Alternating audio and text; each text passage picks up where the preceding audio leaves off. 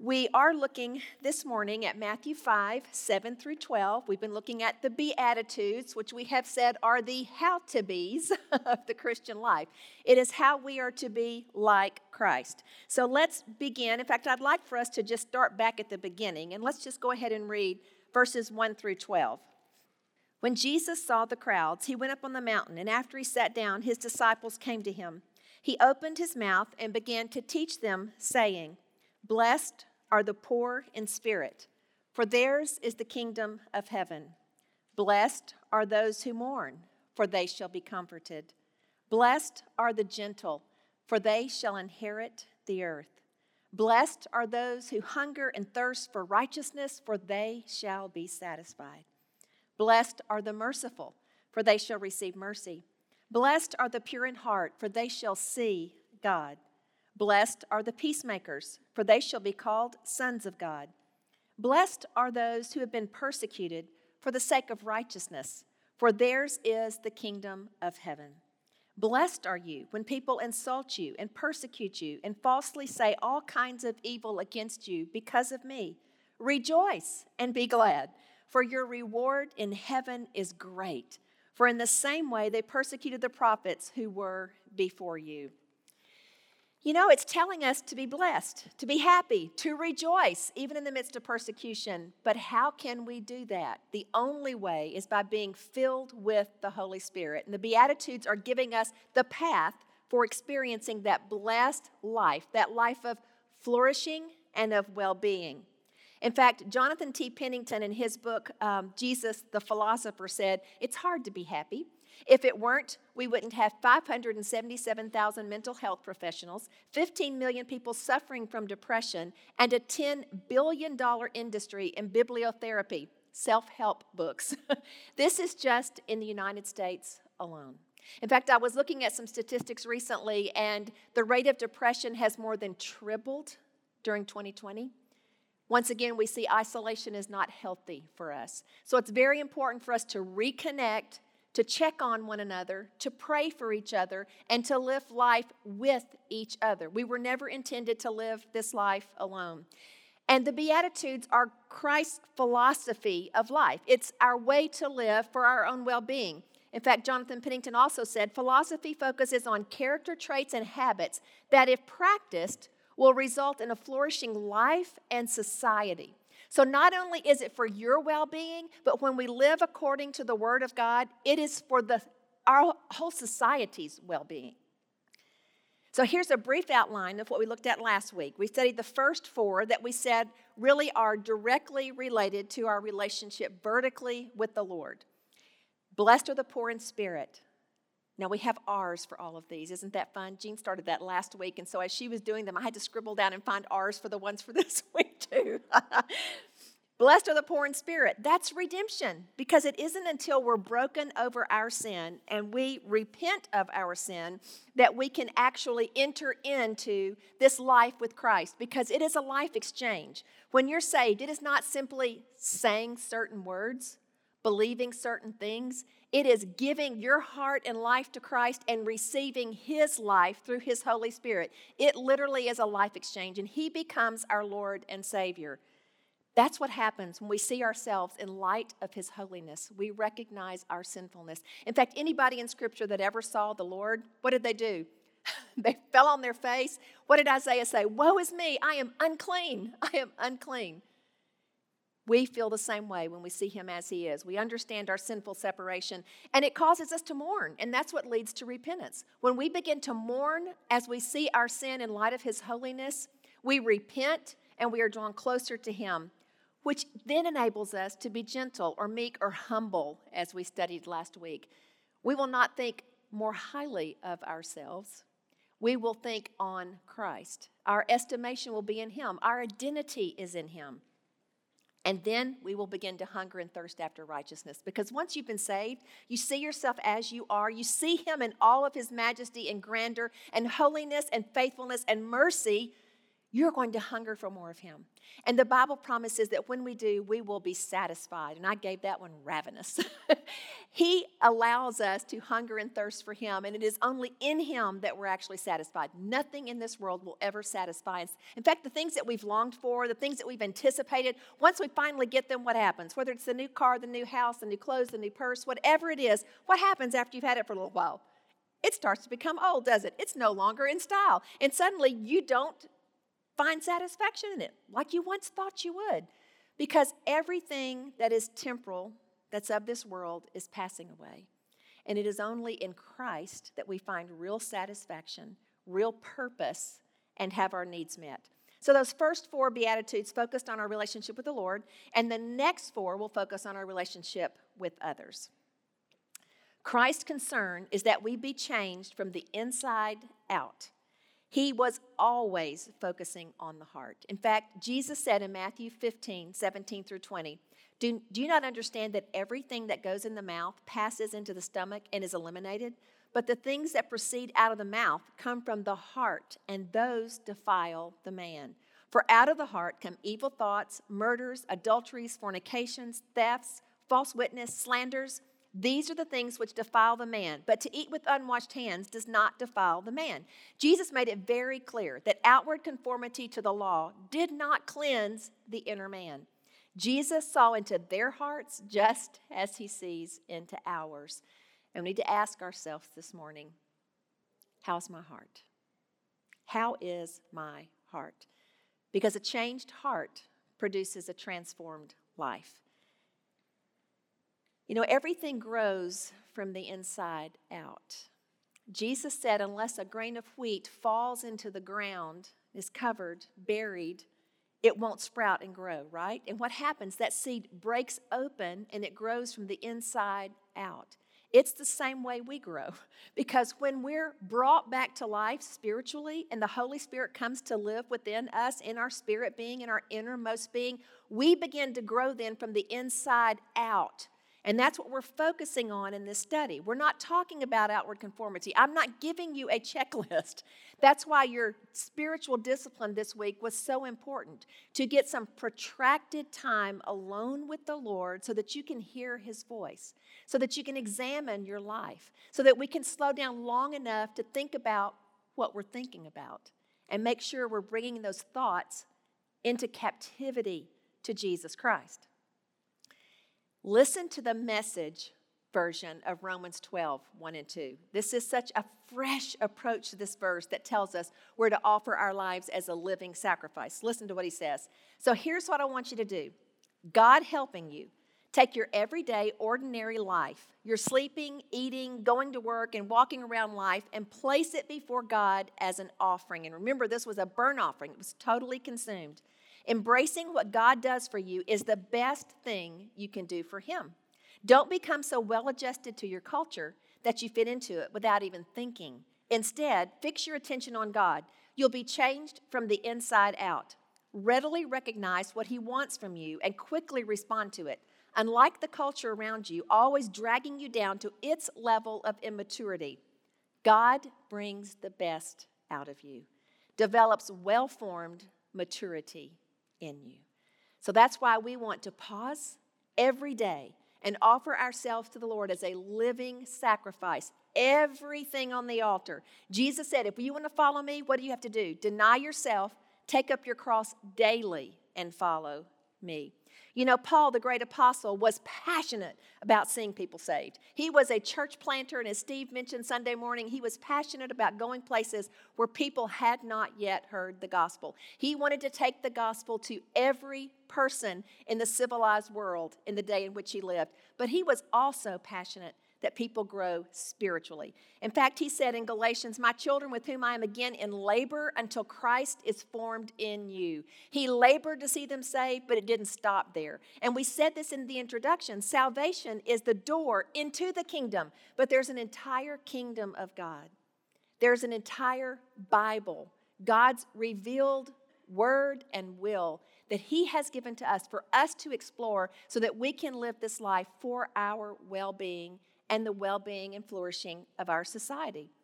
He also said in Ephesians, that he labored earnestly that they might grow in spiritual maturity. He would not stop until we all attain to the unity of the faith and of the knowledge of the Son of God, to a mature man, to the measure of the stature which belongs to the fullness of Christ.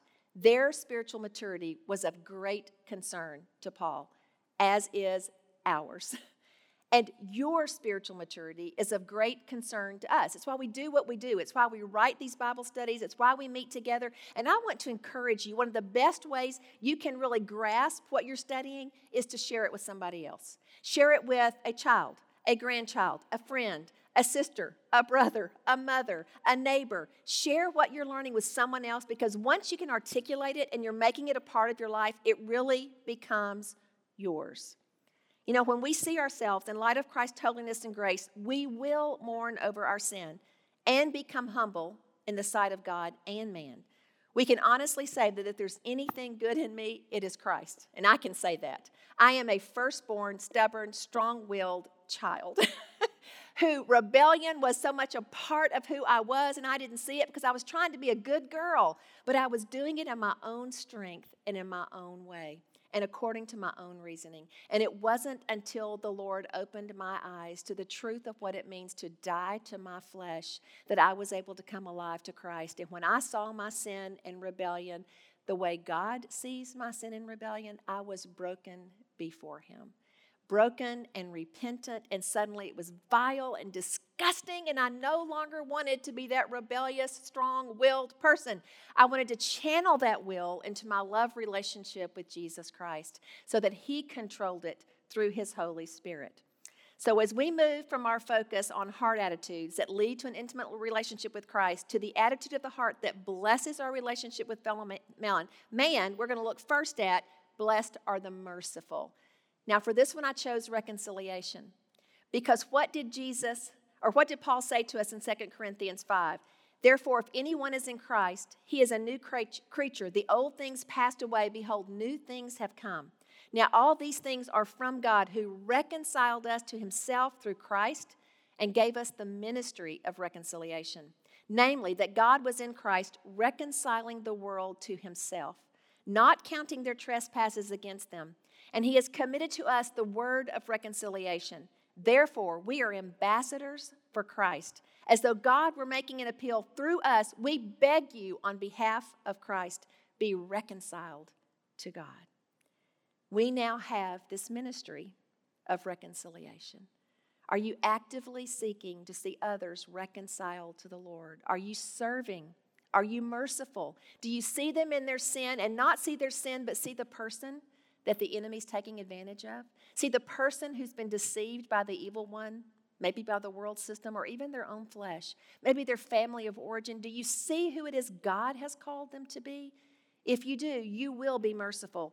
We looked this past week at the parable of the Good Samaritan in Luke chapter 10. And what was Jesus explaining when he gave this parable? He was asked by a lawyer, what's the most important command? And what did he say? To love the Lord your God with all your heart, soul, mind, and strength. But he said the second one is like unto it. We're to love our neighbor as we love ourselves. And what did the lawyer ask? Well, who's my neighbor?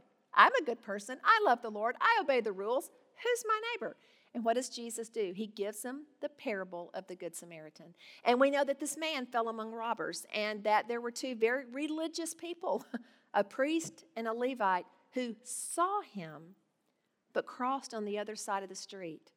Because if they had touched him, come too close to him, they would have been unclean. They wouldn't have been able to do their religious duties. But you have a Samaritan, someone that the Jews would have looked down on, and Jesus is putting this Samaritan, this half-breed. Most Jews wouldn't even go through Samaria. They would walk all the way around it to get where they were going because the Samaritans were unclean. They were not as good as the purebred Jews. And so Jesus is taking the Samaritan and painting him in the best light.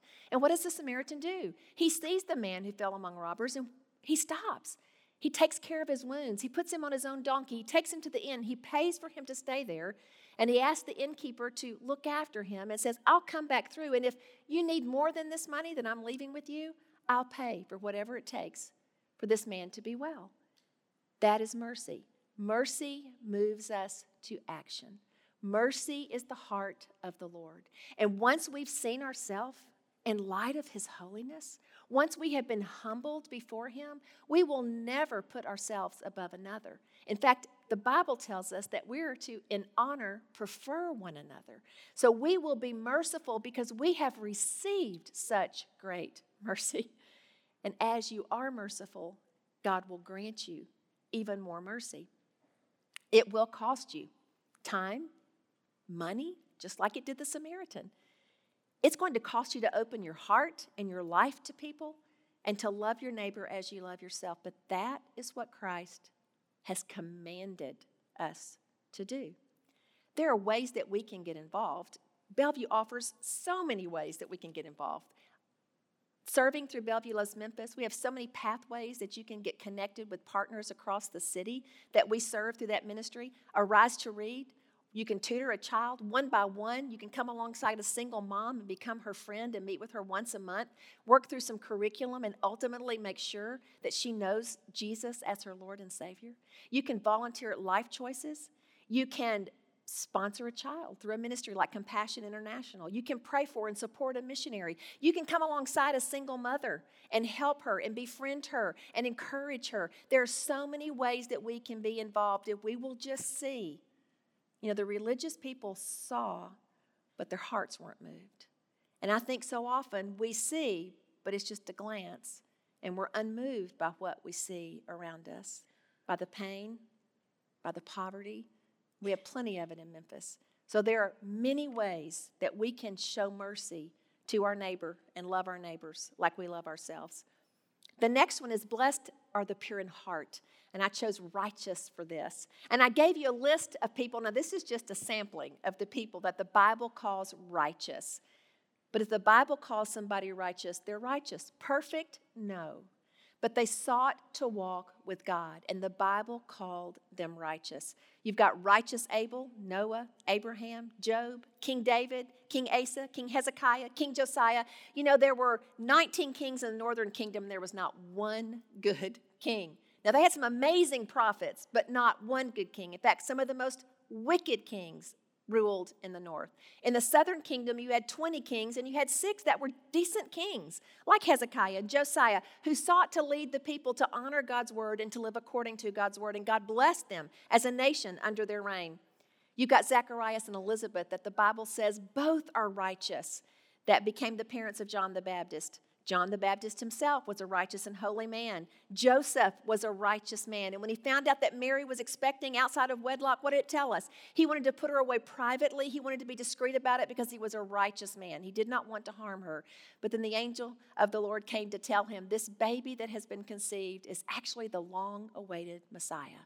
And Joseph took her willingly as his wife and kept her as a virgin until the birth of Jesus Christ. Then you have Simeon, the one who served the Lord in the tabernacle, and the moment he saw them coming in for Christ's circumcision and his dedication, what did they do? He came to them and blessed them. He was a righteous man. And Cornelius, the centurion in Acts, even though he was a Roman citizen, because he feared and revered the Lord, the Bible called him righteous. So how are we to be righteous? And it's not, once again, about outward conformity to the law. It's about an inward heart change. It literally comes from the inside out. A pure heart is a cleansed heart, a heart that loves the Lord fully and completely. In fact, Martin D. Lloyd-Jones said, the pureness of heart, therefore, corresponds to singleness. It means, if you like, without folds. It's open, nothing hidden. You can describe it as sincerity. It means single-minded or single-eyed devotion. One of the best definitions of purity is given in Psalm 86:11. Unite my heart to fear thy name. What does it mean to unite our hearts? Lord, bring it together as one. Give me that single devotion to you. Help me to love you with all of my heart, soul, mind, and strength. That's what it means to be righteous. That's what it means to be pure in heart. It's to have a heart that's wholly devoted to the Lord. Psalm 24 asks the question, who can ascend the hill of the Lord? And the answer is, he who has clean hands and a pure heart. But aren't we grateful that the actual translation is, he who has cleansed hands and a purified heart? Because it is in Christ Jesus that our hands are cleansed and that our hearts are purified. The Bible says, for with the heart a person believes, resulting in righteousness, and with the mouth he confesses, resulting in salvation. Romans 14:17 says, for the kingdom of God is not eating and drinking, but righteousness and peace and joy in the Holy Spirit. Blessed are the pure in heart. Do you see God? When's the last time you paused and acknowledged his presence? Have you done it at a sunrise or a sunset? And pause and say, God, how beautiful is your creation? Or maybe it's when you're looking at a mountain range and the majesty of the mountains just overwhelms you at God's creative power. Or maybe it's the waves lapping on a beach and the peace that you feel just listening to the water. Or maybe it's the wide-eyed wonder of a child, their joy and excitement, and in that precious child, you see the Lord. Or maybe it's a broken woman, a woman who's come to the end of herself, and she's come to Christ, who has patiently and faithfully pursued her, and she's ready to surrender her life to him. There's nothing quite like seeing him in the people he has created, in the nature, the beauty of all that he has surrounded us with, and to recognize it's all fallen. Can you even imagine what it's going to look like when it's restored? Can you even imagine what we're going to experience in the kingdom of heaven? In fact, Randy Alcorn in his book on heaven said basically what we see now as wonderful, the most beautiful thing you've ever experienced is like black and white flat compared to what we're going to see in heaven. The full colors our eyes have never even seen. It's going to be full color, 3D. We're going to be blown away when we actually get to see and experience what the Bible says, eye has not seen nor has ear heard, all that God has prepared for those who love him. But he gives us glimpses in this life, and we see them all around us if we're in tune with his Spirit and we take time to look and really see. Then he tells us, blessed are the peacemakers. Because, if we're right with God, we're humble, we're hungry, and we're seeking righteousness, we're thirsting after him, we're going to be merciful, we're going to be pure in heart, we're going to be purified, we're going to be able to see him around us, see him at work, get in on what he's doing, and when we get in on what he's doing, we will work alongside him in restoration. That's who he is. He is the one who redeems, he is the one who restores. Before you can be a peacemaker, you really must be entirely forgetful of self. Because as long as you're thinking about yourself and shielding yourself, you cannot be doing the work properly. To be a peacemaker, you must be, as it were, absolutely neutral, so that you can bring the two sides together. You must not be sensitive. You must not be touchy. You must not be on the defensive. If you are, you will not be a very good peacemaker. The peacemaker is one who is not always looking at everything in terms of the effect it has upon himself. That's from Martin Lloyd-Jones' book, Studies in the Sermon on the Mount. Excellent book, by the way. Makes you think of Galatians 2:20, does it not? That we're crucified with Christ. Nevertheless we live, yet not I, but Christ lives in me. And I live this life in the flesh, but I live it by faith in the Son of God who loved me and gave himself for me. If I'm dead, I'm not going to be offended.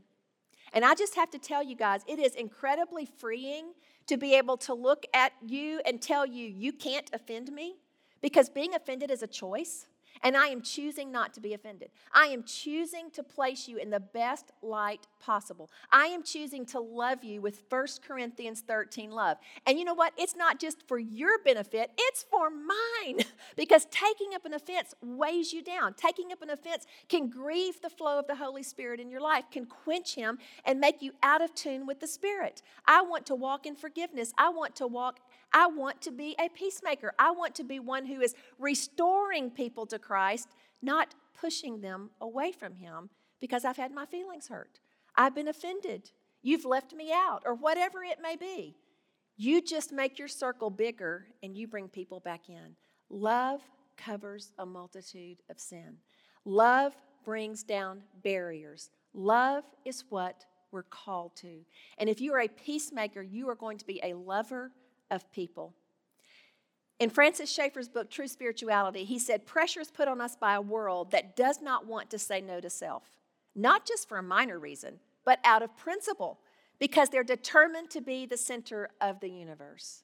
Those people view all of life through how this is going to impact me.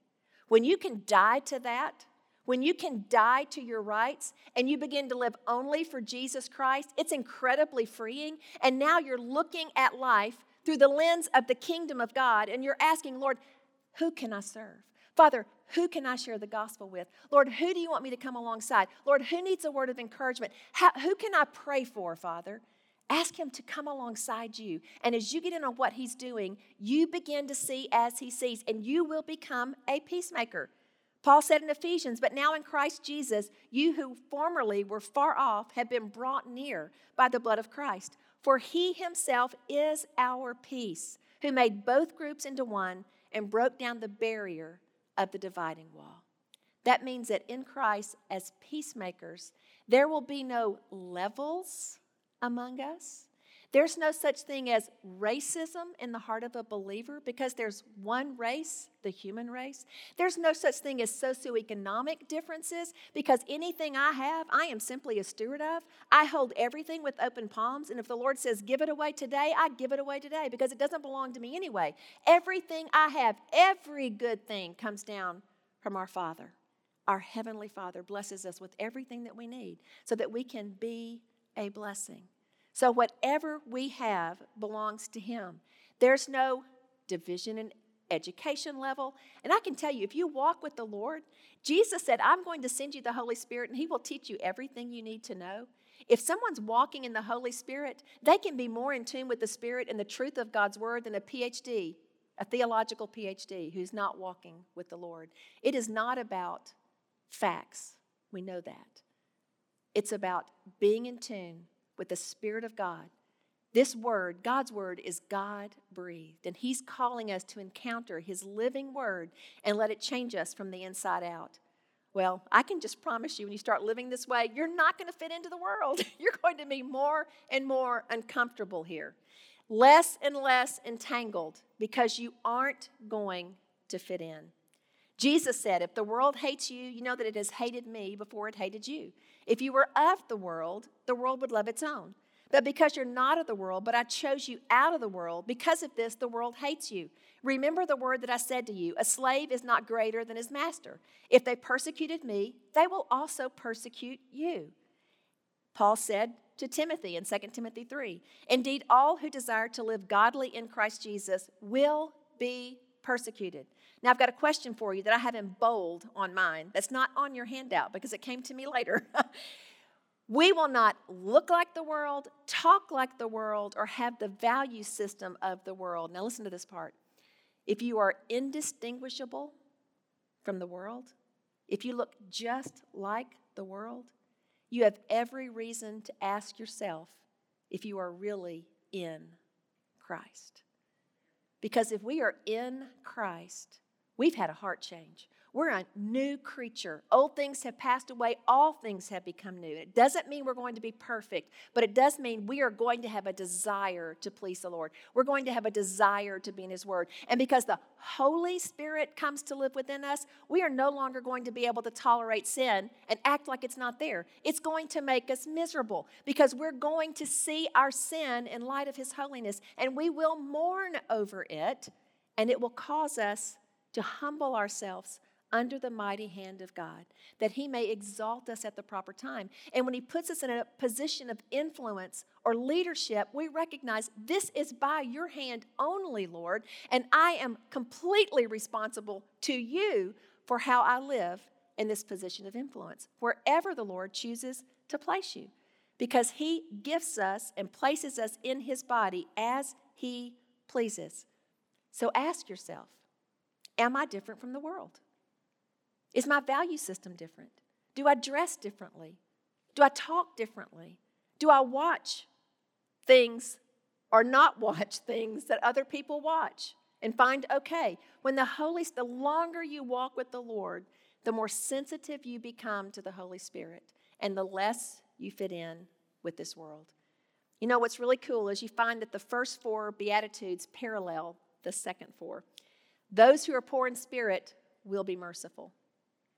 Those who mourn over their sin will be pure in heart because they will repent. And that is how our hearts are purified. Those who are meek, humble, will be peacemakers. And those who hunger and thirst for righteousness will be persecuted. You're not going to be like the world. You're going to be countercultural. You're going to feel like you're swimming upstream. But the beauty is we have everything we need to swim with power because we have the Holy Spirit living within us. Christ's philosophy of life and perspective is a very different perspective from the world. It's absolutely countercultural. The only way we can live in the kingdom of heaven is to die to the kingdom of this world. In Strengthening the Soul of Your Leadership, the author said, spiritual transformation is the process by which Christ is formed in us for the glory of God, for the abundance of our own lives, and for the sake of others. You know, this week's emphasis in spiritual disciplines was on taking an hour. And I know for some of you, you're thinking, how in the world could I possibly fill an hour? But if you will try it, I promise you it will go by faster than you can imagine. And if you will begin setting aside time to be with the Lord in His Word and in prayer, and then lift your request up to Him, He will begin to reveal Himself to you. He will begin to speak to you. In fact, as I was studying this lesson, I just love, how many times have we read the Beatitudes? How many times have we read the Sermon on the Mount or studied the Sermon on the Mount? And yet every time you study God's Word, every time you open it, He's going to reveal to you new truths about Himself, help you make new connections that help you actually live and walk in the truth that He's revealing to us. And I get so excited about it. And I love being able to talk to my daughters about what God is revealing to me. And this morning, Lindsay was actually teaching at her church in Athens, Georgia. And so we were able to pray for each other. She was driving in this morning. We got to pray for each other since we were both going to be teaching today. I can just tell you, there is no greater joy than seeing your children walk with the Lord and seeing them excited about what God is revealing to them through His Word. And what's amazing is she's teaching me. She's now becoming my teacher. She's teaching on Naaman this morning. And as we were talking about it, looking at Elijah and Elisha and comparisons with John the Baptist and Christ and all the pictures of Christ we see in the Old Testament, both of us got so excited. There's nothing better, ladies, than getting into the Word of God. And I want to encourage you, commit yourself to mastery of this Word. Jesus Christ is worth your time, your focus. He should be preeminent in all of our lives. And if you will seek to master this book, the beauty of it is it will begin to master you. As Jesus Christ becomes Lord and Master in every area of our lives, we are then set free to live and to actually have the attitude of Christ, which are the Beatitudes that we've been studying these past 2 weeks. The how-to-be's of Christ-like character.